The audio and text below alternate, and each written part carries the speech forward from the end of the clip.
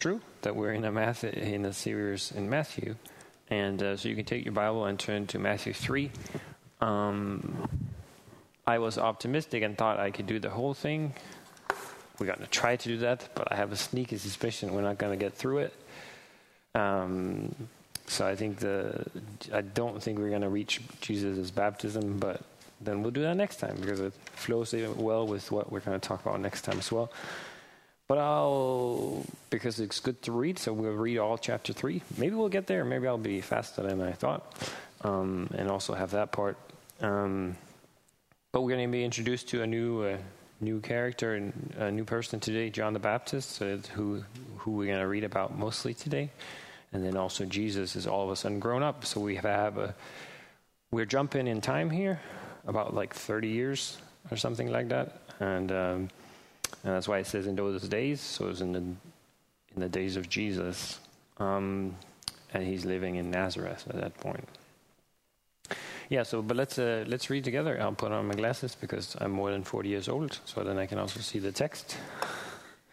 And then you can follow along with me.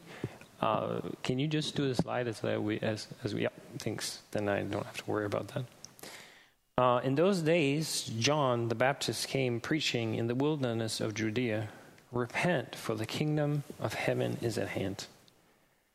For this is he who was spoken by the prophet Isaiah when he said, "The voice of one crying out in the wilderness, prepare the way of the Lord, make his path straight."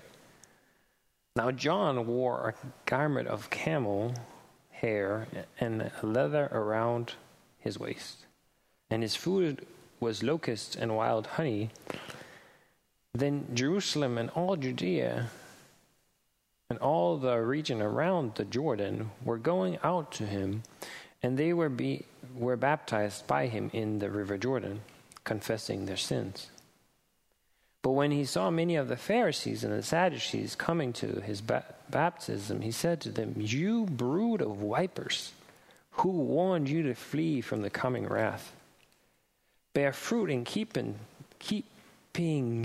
with repentance. And do not presume to say to yourself, 'We have Abraham as our father.'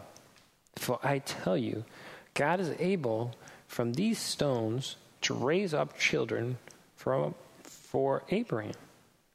Even now the axe is laid at the root of the tree. Every tree that does not bear good fruit is cut down and thrown in the fire. I baptize you with water for repentance, but he who is coming after me is mightier than I, whose sandals I am not worthy to carry.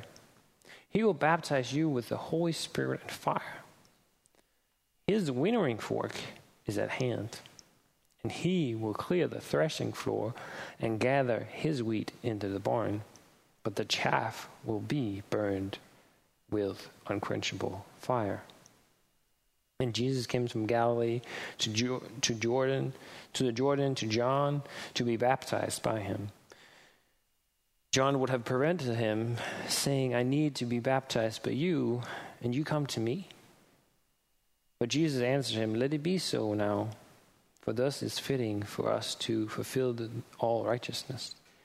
Then he consented, and when Jesus was baptized, immediately he went up from the water. And behold, the heavens were opened to him, and he saw the Spirit of God descending like a dove and coming to rest on him. And behold, a voice from heaven said, "This is my beloved Son, in whom I am well pleased." Amen. This is the word of the Lord. And so I had the title of this sermon to be an invitation to something better.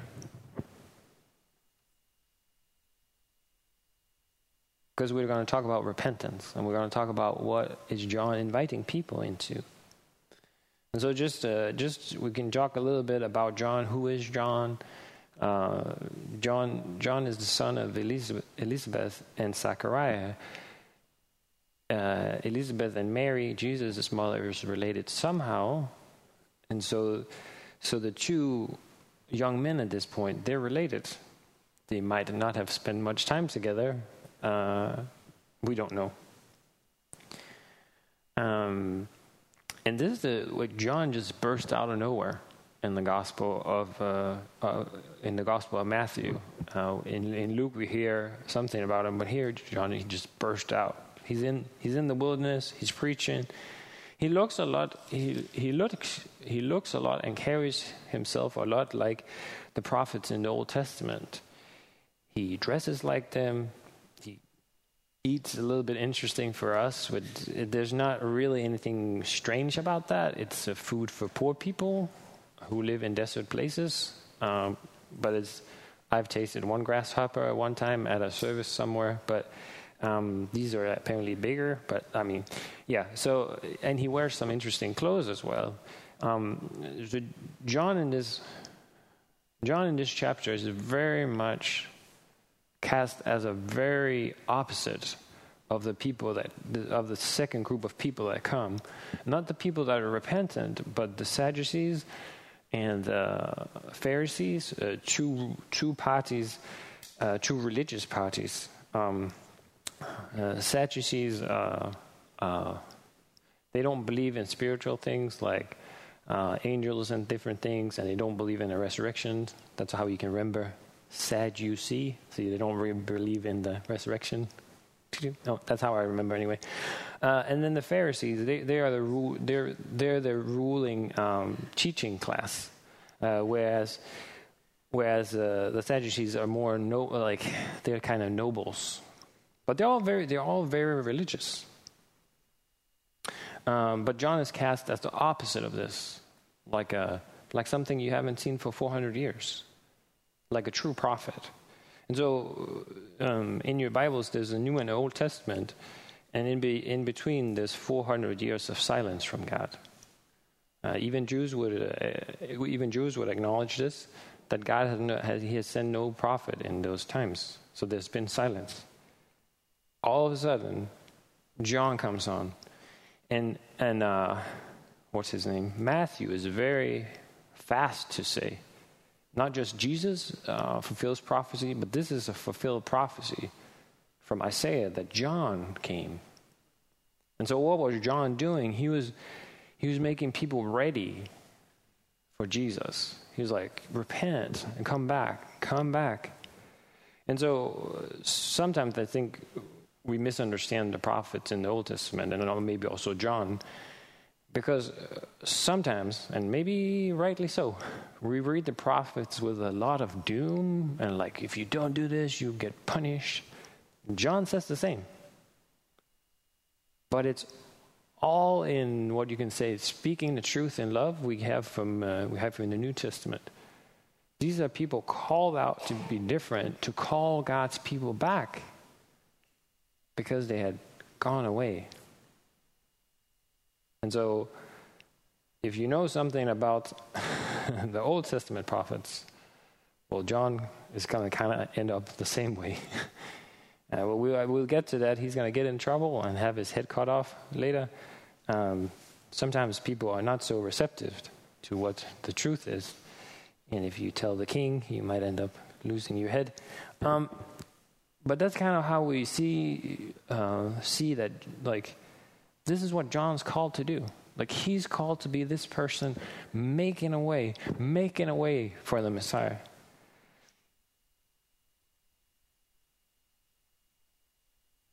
John is not exactly sure what Jesus should do, though. Because later on, John gets a little bit like, is it you? Hey, I'm in prison. I thought if you were the Messiah, you will come and be king. And I wouldn't be in prison, and Herod wouldn't be a king. So John also is not like sure how Jesus is going to do things. This is all coming later, but that's just a note on John. So John has a particular view, which was normal, that Jesus was going to come, be the Messiah, the coming king, the one who's going to be ruling forever. so he wouldn't have to go to jail. No, but so that's what he's preaching. He's like, okay, guys, you got to repent. You got to stop all the things you've been doing. You've been running away. And we see the same thing in the Old Testament. People have turned away from God, worshiping other gods, and doing what they want. And sometimes they have a lot of they keep doing religious things, but their hearts are far from God. And so today also we have to look at, as we go through, we would have to look at, is my relationship with Jesus, has it just become a bunch of religious things on the outside? Or am I continuously being changed so that I am bearing fruit?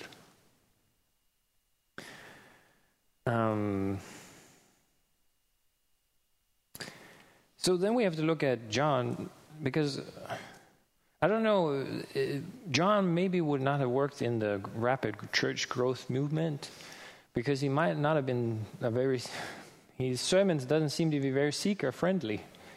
And his style might not have suited many people, because he's very upfront about, hey, stop doing this and come follow Jesus. And he also looks maybe a little strange and not very good for internet TV or something. But it works. The Holy Spirit or God is using him, and many people are coming to him. Many people are coming out to be baptized, and they're going into the water, and they're confessing out loud their sins to this man who eats locusts and stuff, and they're like, we want to repent, we want to turn around and follow God, and this is the things I've done wrong. And he baptizes them for cleansing and comes out again, which is highly offensive, because that was only something you did for people who are not Jews. That was a part of rights of when a non-Jew became a Jew, then they would be baptized up. But now he's baptizing Jews. That upsets maybe a few people. But it works. Like, lots of people come out to be baptized. Maybe also see him as a beacon of hope. Like, maybe God is really moving. Maybe he is coming soon. Maybe the Messiah is coming soon. And that's really what I want. I really want to follow God. And this is so good. This is so good for us. Because God never turns us away when we have a repentant heart who wants to follow him. We do see who Jesus and John are very hot on, and like pronounce doom on. Those are the people who say they're totally fine, that they're righteous in themselves, but inside they are like dead man's bones. So it's a high religiosity that I have righteousness in where I was born, or how I was taught, or my position in life. But their hearts could seem to be far from. And that's maybe also why you get this graphic language from John. Not a lot of times I use that in my sermons towards you guys or towards anybody else. Well, he calls them, you brood of vipers. It seems like it's it's a saying that people would use like to confront people. Jesus also uses it. So it seems like it's a thing you would say like you're like, this is hypocrisy. In Danish, øjleunger. You come in here and you say you want to be baptized. You come here to me and say you want to be baptized. And it's like John can see, like they are not here to be baptized. They're just here to look at other people confessing their sins. They're not coming here because they want to follow God. They're not coming here to confess their sins, because they have no intention of changing. And then we get the clear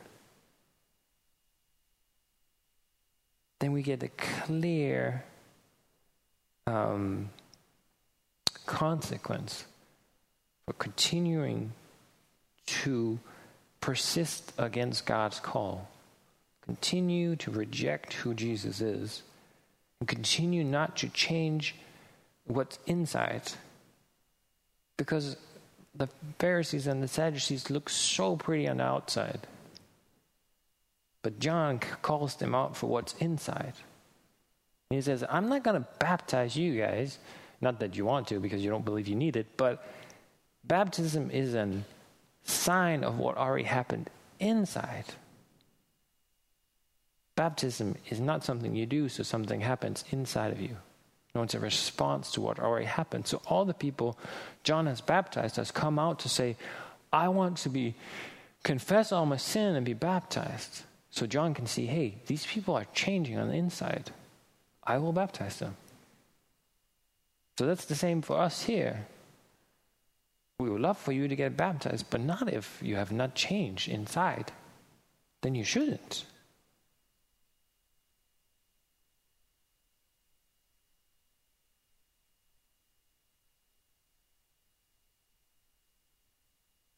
And he confronts them with if you're remotely interested in even listening to what I'm saying, which they probably not really are, but then you need to look at your behavior. And he uses graphic images of the trees. Like there's already an axe at the tree. And the Lord is going to cut down those trees and he's going to burn them.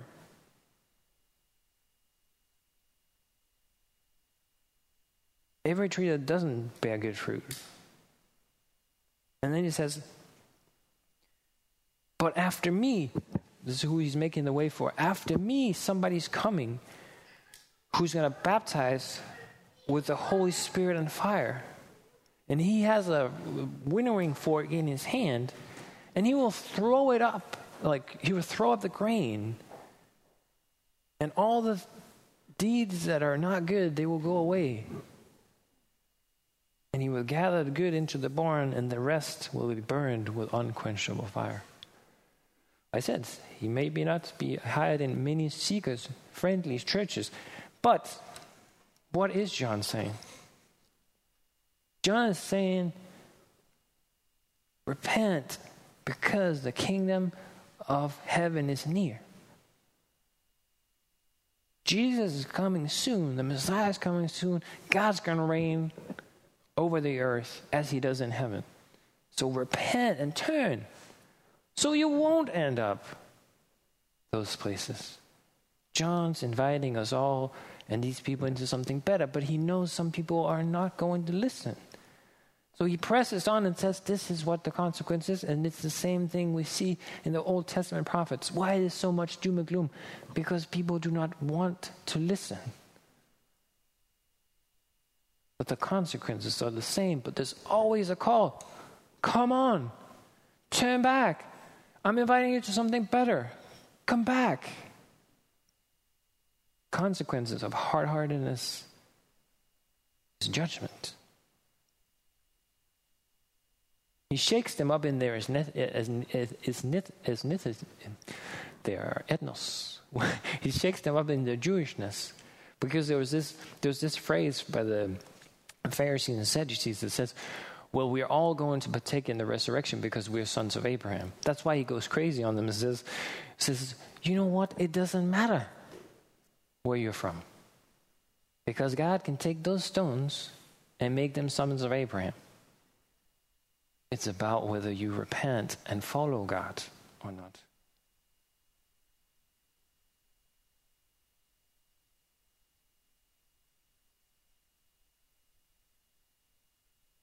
They're going to use this defense against Jesus as well.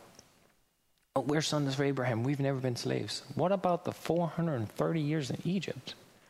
Sometimes they don't always remember their whole history, but that's maybe the way you sometimes can focus on what you think. And they don't know the history. Because God is very willing to judge his own people. We see that in both in both the judgment on first on Israel and on Judah, that they are judged because they continuously rebel against God, although he keeps calling back by his prophets. And even all the way back to Moses as they go into the land, if you reject me, you will be ousted out of the land. So God has used other nations to judge Israel and Judah before. So it's such a strange concept that we see in Matthew that the Gentiles came and worshipped Jesus. But some of the religious leaders have rejected that the Messiah is coming. We saw it with Herod and the people around that didn't want to take the short trip and see if it actually was the Messiah. And here we have the same from the Sadducees and the Pharisees, that they are not going to change and repent.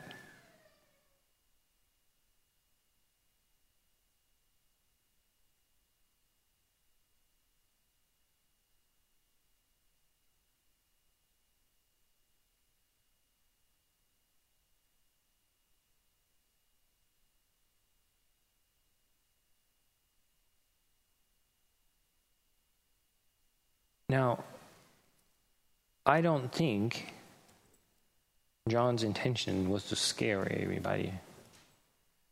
He wanted to inform them. Speaking the truth again in love. Because what is the greatest commandment when Jesus was asked? Can you find that slide? It's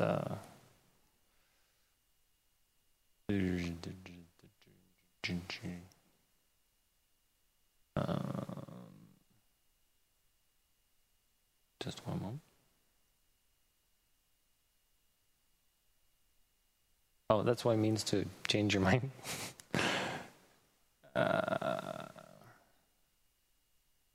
There. Somebody asked Jesus, what's the most important command? Jesus references Deuteronomy. Hear, O Israel, the Lord our God, the Lord is one. You shall love the Lord your God with all your heart, all your soul, with all your might, your strength. Second is this, you shall love your neighbor as yourself. There is no commandment greater. So when we speak about judgment, and we have these fiery pictures, and it's really unpopular today that God even would be a judge. Then can we scare people by saying like if you don't love Jesus, you're going to go to hell?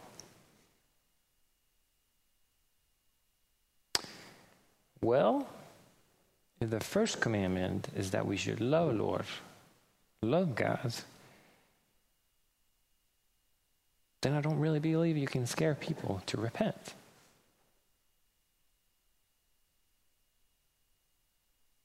Because what was it that repentance is? From Romans. Or do you presume on the riches and kindness and forbearance and patience, not knowing that God's kindness is meant to lead you to repentance? Because of your heart and impenitent heart, you're storing up wrath for yourself on the day of wrath, when God's judgment will be revealed. So it's the kindness of God that leads us and the people to repentance.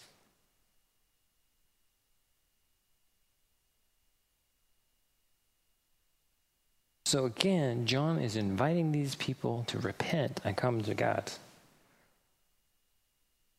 He's speaking the truth in love.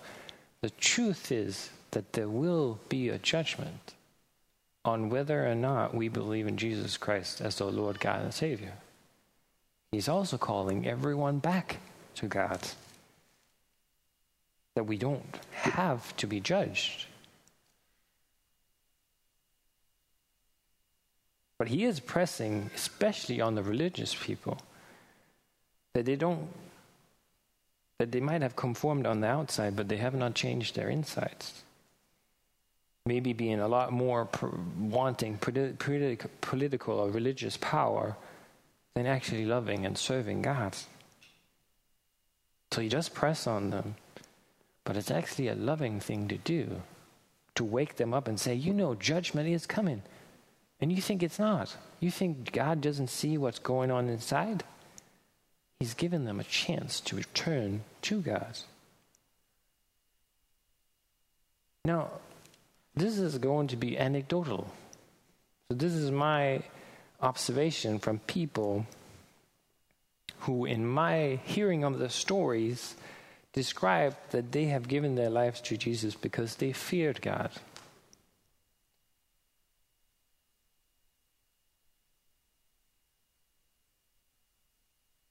They had heard or seen a movie or something, and they're like, I'll give my heart to God because I don't want to be left behind. I don't want to not go to heaven with my family. And some people would even, in vulgar terms, call it, well, I don't necessarily follow Jesus, but I gave my life so I have fire insurance. Now, observing people who have this view of God or Jesus, their lives are not marked by joy and excitement of living for Jesus. It is, although they claim to have fire insurance, marked by fear of judgment, not a life lived where that Jesus calls us into an abundant life.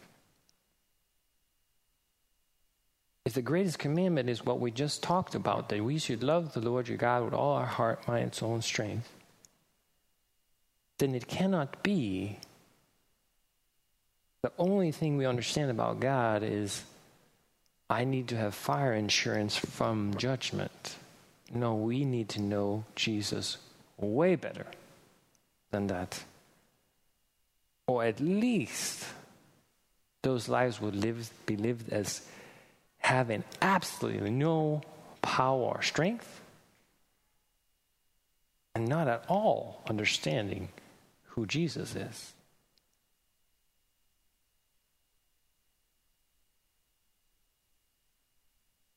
In this verse, heart is all of who you are. And it's all impulses. Soul is used as psyche as a word. Mind or disposition. This verse says everything about who we are needs to change to understand who God is. Therefore, it's way too simplistic. People are not going to come to God if they think he's a judge, if they have no idea who Jesus is. So loving and enjoying God with all of our heart, mind, and soul, that is far from somebody saying that they have fire insurance. Or I'll give my life so Jesus won't judge me. But then I'll go live my own life. Isn't that exactly what he says to the people? So this might just be a modern form of Pharisaicalism. That's like, I gave my life to Jesus, but he does not have any say over my life. But I'm not going to get judged. That seems to not comply with this verse.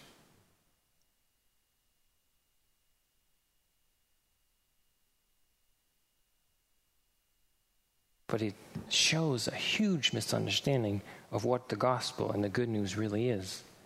That God loved us first.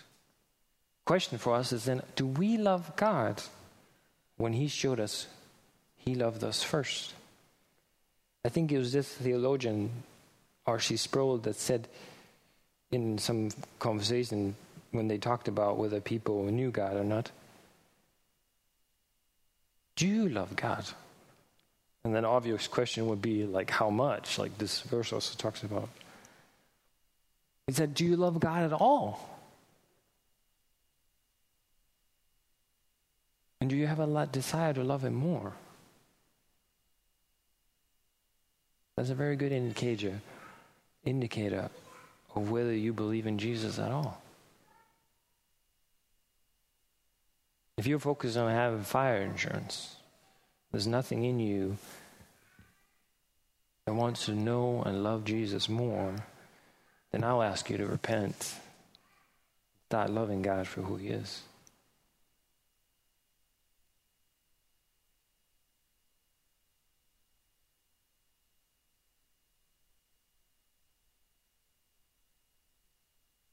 Jesus knows exactly what's going inside, and John knew. It does not matter what words you said. If you're a kid or you're an adult, oh, I give my life to Jesus. If there is nothing inside of you that was ever going to change or ever going to submit to Jesus as Lord, it doesn't matter what you said, because He knows what's inside.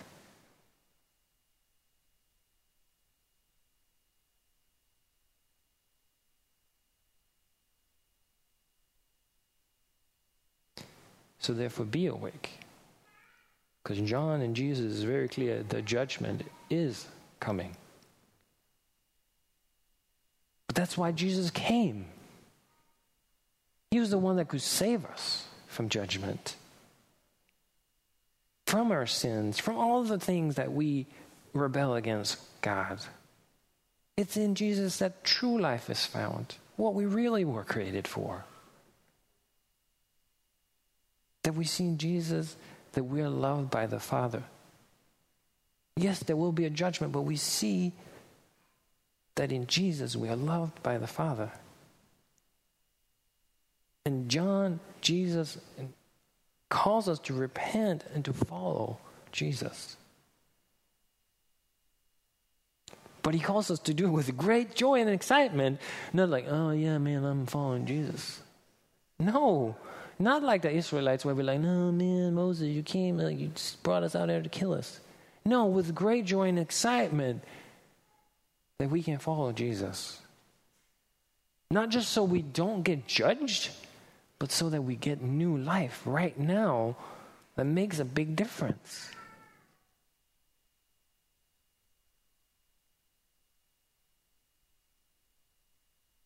So that's the painting we're painting every time. How beautiful is Jesus?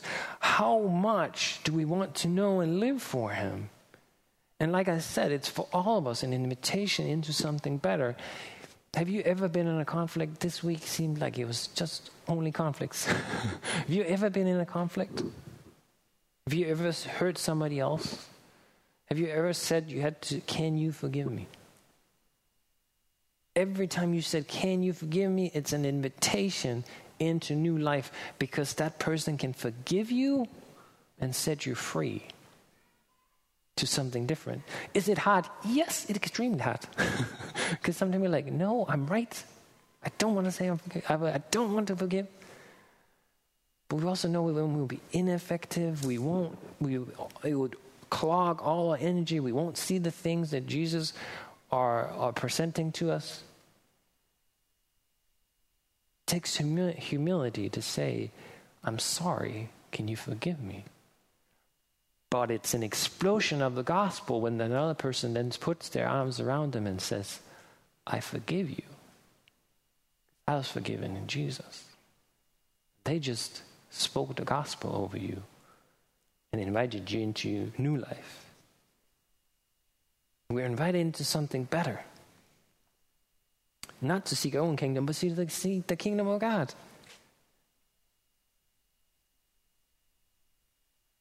Jesus is coming back. Everything is going to be renewed. It is the kindness and goodness of God that leads us to repentance. So that's why I spend so much time on this, because we need to talk about how we view God. Because if we view God as one who's out to get us, and I think Lee just helped me so much as a young Christian, he said, there's so many times that God says, don't be afraid. Because I was pretty big sinner, so I was pretty sure that God should just, He was okay if He just killed me. And Lee was saying, you shouldn't go around being afraid all the time. God's saying, don't fear. And so if our view of God is so that God is just out to get us, then we need to remold that view of God. that God has shown us his love in who Christ is and is asking us to come to him, not run away. Because if you're scared of somebody and you do something wrong, like I don't know, the bully in your school or the guy at work who really doesn't like you and you spill coffee on his desk, are you going to run there and say, hey, I'm sorry? Or are you, if we view God this way, what are we going to do when we sin? Run far away. You see that he's actually calling us to himself. That even when we fail, he calls us to himself so we can receive joy and new life. And we will understand every time. This is where Paul got into trouble. Paul's not saying, and I'm not saying you should sin more, that grace may abound. May not be. But when we do, the gospel spoken over us, we'll see, whoa, Jesus did this for me. And we will understand even better. Kindness, goodness of God that leads us to repentance, a view of God where we run to him and not from him. We try to do it with our kids, but with our kids, sometimes they will run away. Because what does sin opens us and shames us. And God comes after us in Christ Jesus. He sends Jesus in his life, in his death, and his resurrection to come after us and say, come back. Yes, there will be a judgment, but you don't have to be judged. You come back. Judgment was on Jesus. That's what we celebrated in communion. And then this so powerful verse here. Oh, that is small.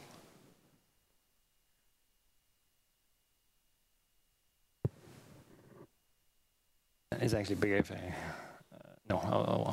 So in 1 John, he says, we've seen and testified that the Father has sent his Son to be the Savior of the world. Whoever confesses that Jesus is the Son of God, God abides in him, and he in God. So we have come to believe that the love of God has for us. God is love, and whoever abides in love abides in God, and God abides in him. But this is love perfected with us, so that we may have confidence for the day of judgment. Because as he is, so also we are in this world. There is no fear in love, but perfect love casts out fear. For fear has to do with punishment. And whoever fears has not been perfected in love, because he loved. We love because he loved us first. This is the view of God. He loved us first, so we can trust and run to Jesus. And so that's for all of you out there and in here. If you've never given your life to Jesus, understand who Jesus is. That he's an invitation to true life. That he is what shows you that you're loved by God. Repent of the things that you've done wrong and come and follow him instead. The same for you in here. If you've never done that, that's an invitation to do that by the Holy Spirit. Not so you can just say some words and then go live your own life. No, that you will be totally changed. All of you. You would live with great joy serving your Master and Savior Jesus. In what is true life, and not what we sometimes make up, but what is true abundant life where God can do in us all that we need to do, all he has for us, all we were created for by the Holy Spirit.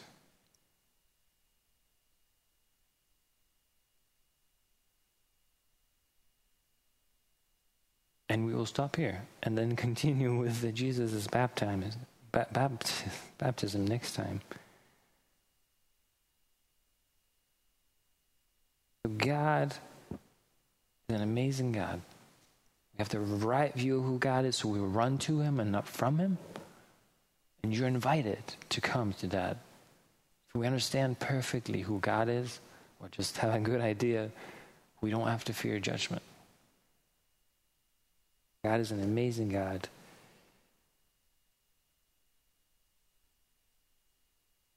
God, we are humbly here wanting to know more who you are, wanting to understand better who you are, Jesus. And I ask for any of us here, help us to understand your love. And Lord, I pray against all spirit of the evil one now, just trying to create doubt. If there is fear, shame, condemnation, Lord, I pray by your Spirit you would take that away. And instead, encourage people to seek who you are. Lord, may we always speak rightly of who you are. You're holy, you're just, you're loving, you're all-knowing, you always know what's inside of us. And Lord, I ask that all of us would live the life that you have laid out for us with the good deeds you asked us to walk, that you prepared for us to walk in. Help us, Lord, and forgive us when I grumble and complain. Help me to find great joy in who you are and what you do. And we thank you and praise you. In Jesus' name,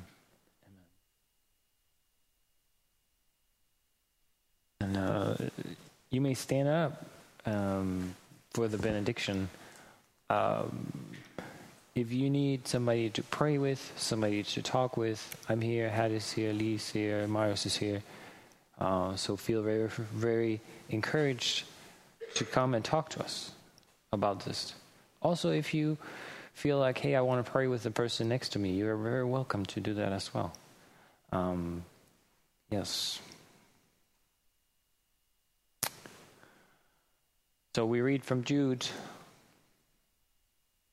Now to him who is able to keep you from stumbling, to present you blameless before the presence of his glory with great joy, to the only God and Savior through Jesus Christ our Lord, be glory, majesty, dominion, now and forever, before all time, now and forever.